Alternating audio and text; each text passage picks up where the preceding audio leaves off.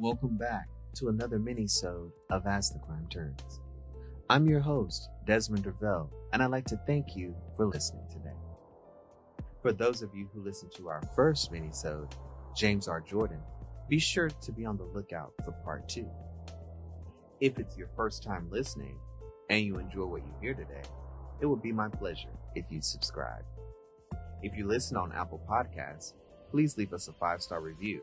And if you can, leave a comment. We always look forward to any feedback, whether good or bad. With our mini-sodes, the releases will be random and sporadic, so the only way to keep up is to subscribe and, of course, follow us on social media. Oh, and by the way, happy Valentine's Day. All right, let's get started.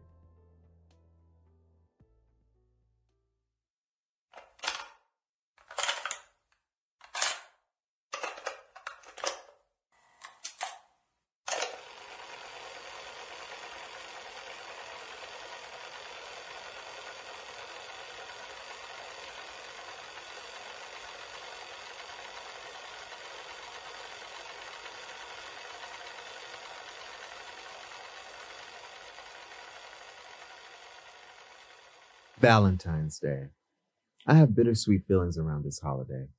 Some years I absolutely love it, and others, well, let's just say it isn't my thing. Crime Turning Nation, I have a question for you all. Of all the Valentine holidays that you've seen, whether good or bad, could you ever imagine waking up on one of those to a missing or vanished child instead of the normal cards, candy, and flowers? What if I told you that on this very day 20 years ago, a young girl grabbed her pre-packed backpack filled with school supplies and clothing, left home, and never came back, vanished without a trace? This is the story of Asha Jaquila Degree. Asha was born August 5th, 1990. I bring that up now to pinpoint that she was only 9 years old when she left. I know I personally cannot speak for every 9-year-old, especially because I haven't been 9 in quite some time.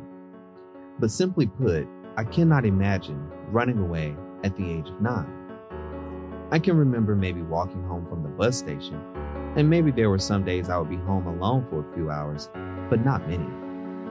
Moving on, 12 years prior to February 14, 2000, Valentine's Day 1988, Asha's parents, Harold and Akilah, were married. 1 year later, they gave birth to a son, Asha's older brother, O'Brien. And as mentioned above, on August 5th, 1990, Asha was born. The Degree family planted roots in the small town of Shelby, North Carolina. Today, Shelby is considered Charlotte adjacent. Harold and Akilah kept a very grounded, controlled, and for lack of better words, woke home. The parents sheltered their children from many outside sources that held the power of influence. These would be things like the radio, television, probably certain music, and of course the biggest at the time, computer and internet. The year 2000 was the time of AOL, America Online, CompuServe, and Windows ME, Millennium Edition. I remember getting my first computer around that time. According to Akilah, quote, "Every time you turned on the TV, there was some pedophile who lured someone's child away," quote, which was the reason why her children didn't watch it. When it came to Asha and her older brother, if it wasn't school, family-related activities, or church, they weren't doing it. They were a very religious family, attending Macedonia Missionary Baptist Church each and every Sunday. According to Unsolved Mysteries, this structured lifestyle was met with agreeance from Asha. In the year 2000, Asha was in 4th grade at Falston Elementary. She held the perfect attendance record there. Asha was a very reserved, shy, and quiet young lady. According to an interview Akilah did for Jet Magazine in 2013, Asha was so afraid of dogs, her mother thought she would never go outside. Eventually, she grew past it. Now, the weekend leading up to Valentine's Day was very eventful for the Degree family. According to Reddit.com, that Friday, February 11th, school was out. Asha and O'Brien spent the day at their aunt's house, which was literally across the street. That afternoon, they went to Falston Elementary for basketball practice. Saturday, February 12th, the children had basketball games. Asha's team lost. This would later be used as a factor to describe why she possibly vanished. That night, Asha went on to a slumber party with her cousin Katina. On Sunday, like any other Sunday, the Degree family attended church together. Afterward, they went by a family member's house for Sunday dinner and fellowship. Around 6 p.m., they arrived home and everyone settled in. Shortly after, a storm brewed and the power was knocked out. Now, in my research, there were several conflicting stories about where Harold was between the hours of, maybe 8 p.m. and 2 a.m. Some say he was at work. Maybe he was working a part-time job. Others say he was out making arrangements for his anniversary, which was technically the very next day, and grabbing candy for the kids because, of course, it was Valentine's Day. Maybe it was all of that. However, at around 2:30 a.m., Harold arrived home. Upon arriving, he went to check on both of his children, who shared a room at the time. According to Harold, the children were sound asleep. After acknowledging everything was okay on the home front, Harold himself retired and went to bed. Later that morning, about 4 hours later actually, Akilah woke up to get the kids ready for school. It was between 5 and maybe 6 a.m. When she entered the room, O'Brien was asleep, but Asha was not there. When Akilah woke her son and asked where his sister was, he had no clue. O'Brien mentioned he heard noises in the night, but it could have just been his sister tossing and turning in bed. According to the 2013 interview with Jet Magazine, this is how Akilah described the discovery. I woke up on February 14th, 2000 at 5:45 a.m. The alarm went off for my children to go to school at 6:30 a.m. I went to the bathroom 2 feet away from the door to start the bath water because they could not take a bath the night before since we had a power outage. I opened their bedroom door. My son O'Brien was under the covers as he usually slept. I called his name and he jumped up as usual. I realized that Asha was not in her bed. I looked beside his bed because sometimes she would get up at night and lay there. I asked him where she was. He didn't know. I checked the couch. I checked downstairs. I checked the kitchen. I checked every closet in the house. I went in my room and put on clothes and told my husband Harold that Asha was not in the house. I checked our cars. She was not there. My husband said maybe she was in my mother-in-law's home. She lives across the road. We called my sister-in-law's house. She was not there. That's when I went into a panic mode. I heard a car next door. I did not have shoes on. I put shoes on and ran outside. I called my mom and told her that Asha was not in the house. She told me to hang up and call the police. I threw the phone at Harold and I went outside. As she stated, Akilah and Harold frantically searched the house, observing that there was no forced entry, no broken windows, and the doors were even still locked. Now, if the doors were still locked, that would have meant Asha locked her family in the house before leaving. Asha was not in the house or the vicinity. The family called 911 and a search began immediately, and for 20 years has never stopped. According to Akilah via Jet Magazine, by 6:40 a.m., the first police officer came and we started telling them what we woke up to. About 2 to 3 minutes later, the sheriff was here and more police officers were in the house. They asked for pictures. The sheriff called for a K9 unit, but they could not find anything but my scent. By that time, every neighbor in my street was up because I was walking up and down the road screaming my child's name. By 7 a.m., every cop in the county was here. Every news reporter had shown up. 5 or 6 local news channels were here, local newspapers. By 7 a.m., I was plastered all over the television. After news broke that Asha was missing, several people came forward, mentioned they had possibly seen Asha walking. Between the hours of 3 a.m. and 5 a.m., Asha was allegedly seen walking near North Carolina Highway 18. This is a roadway known to connect Shelby to Wilkesboro and the North Wilkesboro area in North Carolina. When the drivers approached Asha to, quote, save her, Asha darted off and disappeared out of sight. This was technically the last time anyone saw her alive. Aisha Degree. On the night before Valentine's Day in 2000, sometime after 2:30 a.m., 9-year-old Aisha Degree got dressed and grabbed a backpack filled with clothes and other items. According to ABC News, she then left the house, never to be seen by her family again. She was seen, however, by a number of motorists who spotted a girl fitting Aisha's description walking down the highway at about 4 a.m. in the pouring rain. When one driver tried to check on the girl, she ran off into the woods. That was the last time anyone saw Aisha. Akilah stated, "That's when they stopped looking at me as if I had something to do with it. We didn't even have a computer because every time you turned on the TV, there was some pedophile who had lured someone's child away." As I mentioned in the beginning, Asha left home with a pre-packed book bag. 3 days after she went missing, a pencil, marker, and Mickey Mouse hairpin were located in a local business close to where Asha was seen. There were no breaks in the case after this. Things got colder and colder for at least a year. In August 2001, according to the True Crime Files, a construction worker uncovered Asha's black book bag buried off of Highway 18. Now, when they say buried, I don't know if it was buried deep, with a shovel, or maybe just slightly buried by time and age. Oftentimes if something is on the ground after seasons have passed or like a year has passed, it could be covered in dirt, grass, moss, and etc., and seem as though it was buried. However, the book bag was allegedly wrapped in 2 black trash bags and was found almost 30 miles from where Asha started walking.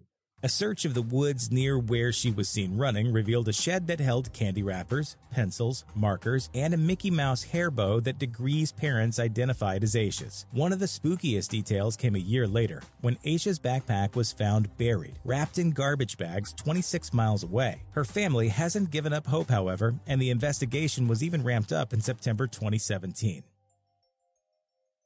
According to Web Sleuths, near the book bag, animal bones had also been found, and a khaki pair of men's pants.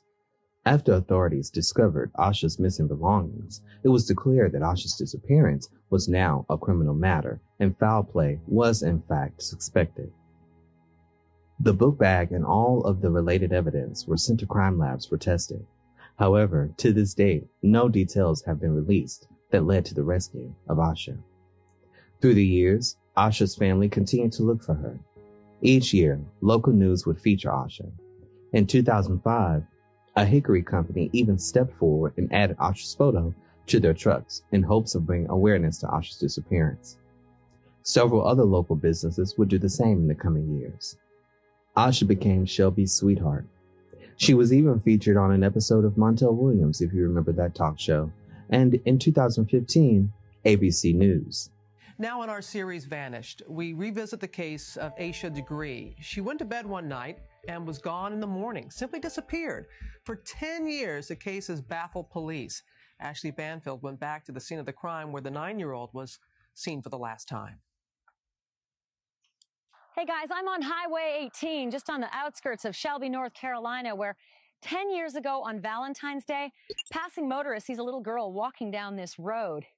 It's 4 o'clock in the morning, and there's a raging storm. He thinks it's so strange. She circles around 3 times, only to watch as she ran into the woods down beyond those trees and disappeared. And now all anybody here really knows for sure is that this was the spot where little Aisha Degree and almost an entire community's innocence seemingly just vanished.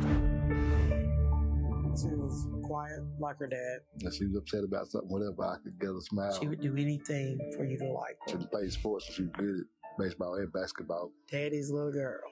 She would sit up under me and lay her head in my lap. This is a 9-year-old child that had just disappeared.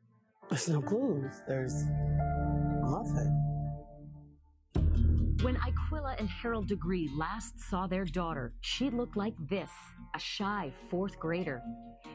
Today, investigators believe she might look like this, an age-progressed photo of a 20-year-old woman. What they don't know is where she is, or if she's even alive. It's a small community, Cleveland County, and families are close-knit. People kind of look out for each other and their children, and everybody just asks, what happened? It was February 13th, the year 2000, a stormy Sunday night. Aisha and her 10-year-old brother go to bed in the small room they share. About 11:30, Aisha's father, Harold, says he goes out to buy Valentine's Day candy. When he comes home, he watches TV, checks in on the children, and goes to bed around 2:30. We thought everything was fine. When she was around us, she was laughing and talking. But friends say Aisha was upset about losing a basketball game on Saturday.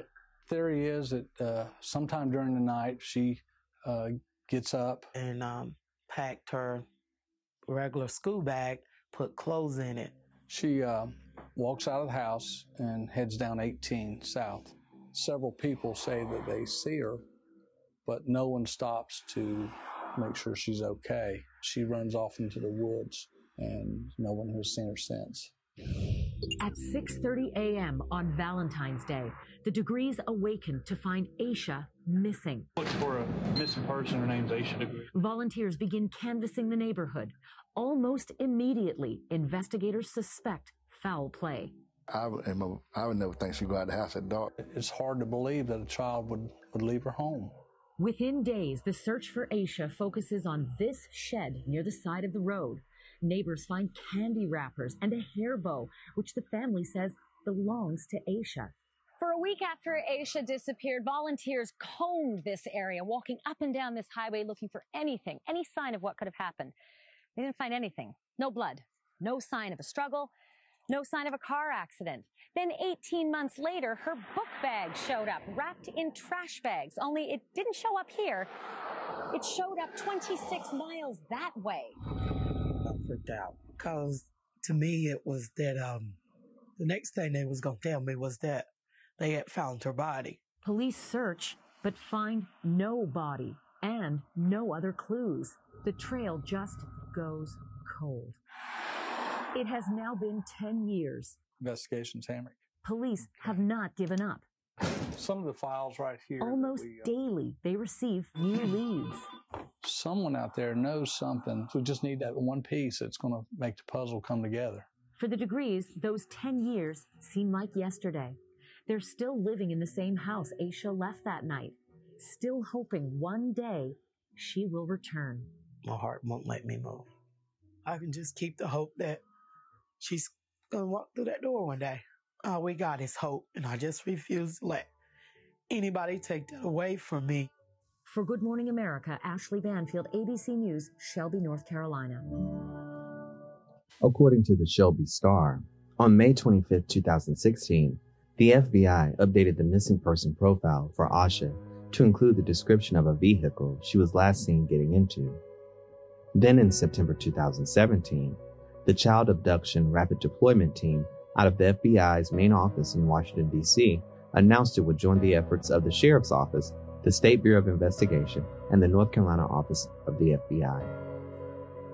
In 2018, 2 new items of interest in her case were made public: a Dr. Seuss book entitled McElligot's Pool, and a New Kids on the Block concert t-shirt. The book appears to have been checked out from Falston Elementary Media Center. A few possible theories circled as to what happened to Aisha. There was the theory that Aisha simply left on her own. Though I highly doubt it. Again, what could have been so wrong she would leave and never come back? But I'm not quite sure. A theory that Aisha was talked into running away.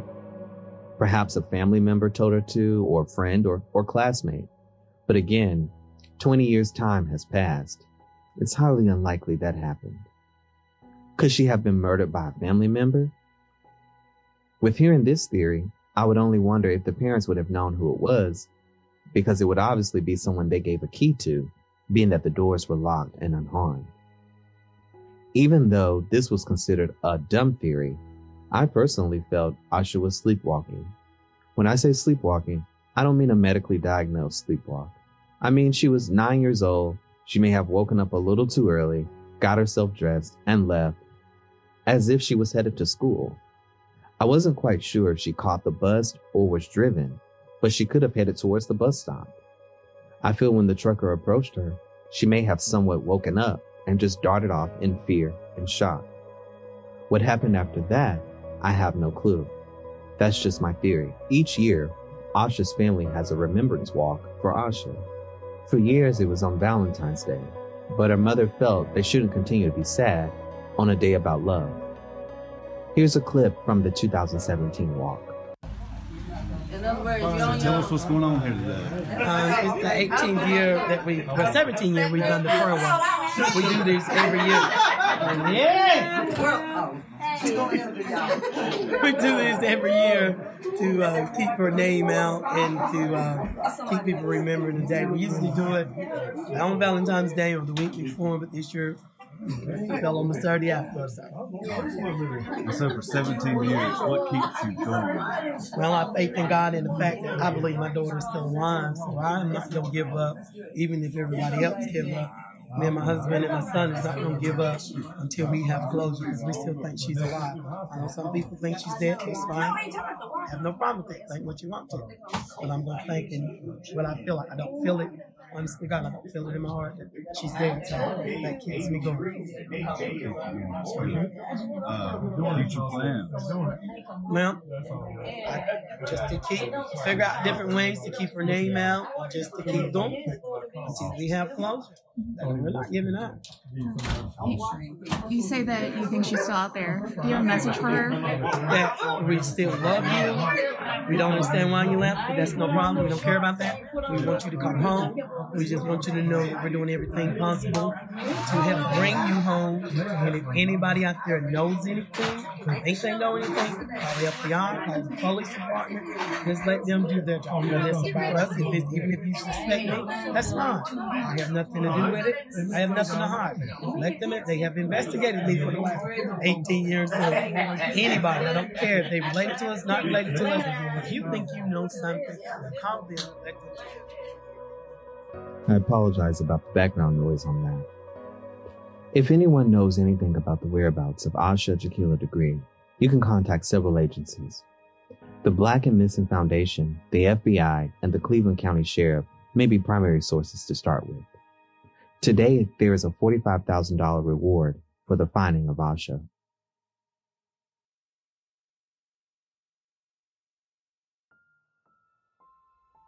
All right, Crime Turner Nation, that's it for today.